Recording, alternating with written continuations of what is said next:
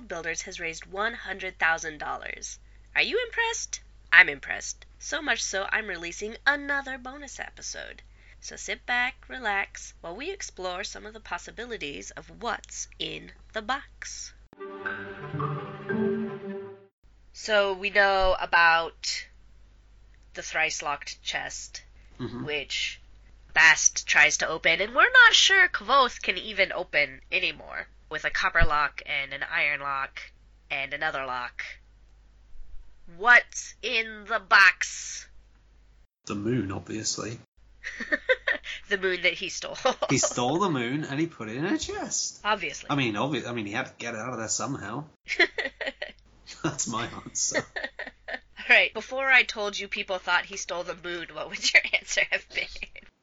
I'm not sure I'd ever had anything like, or maybe it's something. It's not an item, but it's his mojo. It's Austin Powers style. That's his essence in there, and that's why he's terrible at stuff now. And not terrible at stuff, but seems to lack the power which he once had. Maybe it's his magical essence for whatever reason. It's his name. I bet that's one of the theories. Yeah, the most common theory is Kvothe put his name in the chest, and that's why he's Coat, and that's why he can't do sympathy. Some go so far as to say he put the V and the H. And I'm like, okay, guys. But this is the thing, not just from his name, everybody's name. If you go back and look, no one has V's or H's in their names anymore. Oh my god. God, imagine if that was a thing. I bet somebody has done that until they found, like, a V or an H, and then they were like, aww. Yeah, they got, like, halfway through a book, and like, oh, God, all this work. Yeah, I don't think I'd have... I mean, I'd heard... I think I'd seen that before as well, the whole having his name in there, and it makes sense because it does tally with him not being able to, as you say, not be able to do sympathy, seemingly, anymore. As much as I think it could also be just... his head is just gone. Just everything he's gone through that's just messed him up so much that he can't do it. But it could be something like that too, where it's that makes sense. Although, I mean, I was going to say, how do you even do that? Well, I guess that's what you can do when you're a powerful namer. Yeah, it's like, well, you're a namer, so do what I want. Oh, maybe. That's the beauty of fantasy writing. You can do literally anything you want. Yeah, I mean, I think that makes sense. Because I feel like any particular item, the fact that the chest has been alluded to up to this point, I don't know, I mean, maybe something would be introduced in the third book and that's what's in there. But based on everything that's been read up to now, in terms of being an actual physical item, I mean, I don't know what that would be that would have this big kind of build-up as to what's in the chest.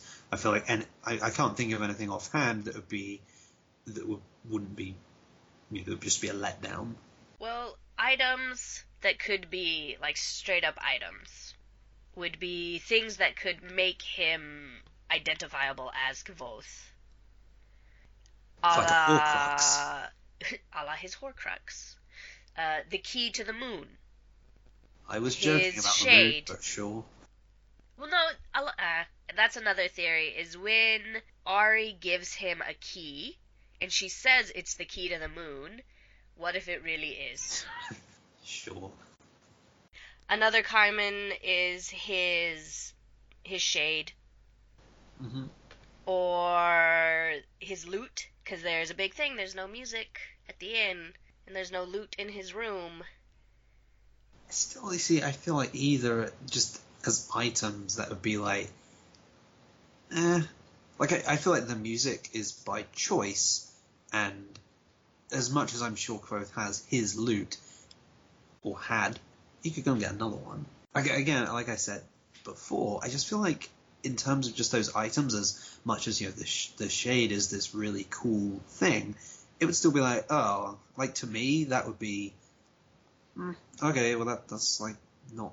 It's okay. It's a cool thing, but like for something that has all this mystique around it in terms of the chest, I don't see that as being. I don't see either of those things as being items worthy of that. Really, even his shade. So precious. I mean, it is, but And it's a big giveaway. It's not like something he could just keep in the closet. well, true. But he could also have lost it at some point. Oh, that hurts me to think about him losing that. But I could see it being unmade by Felurian. Oh, there you go. I don't know. I feel like the idea of it being his name, that kind of something kind of intangible that imbues him with power, that seems, both to me that seems more likely, but also it seems fitting of this thrice locked chest. And I mean, that's just me. I just feel like an actual item. I don't feel like there is anything that would live up to that billing of being inside that chest that we know of at the moment. Well, the last physical thing that some people argue over is his sword, Caesara. Yeah, it could be, but to me, I think it's more likely to be something more, obviously powerful, but kind of something that has, like, as much as that's Kvothe's sword, he could get another sword. I don't feel like he would go to this much trouble to keep this and keep it hidden away in that manner. You're thinking either name or moon. Well, I don't know about moon. Name.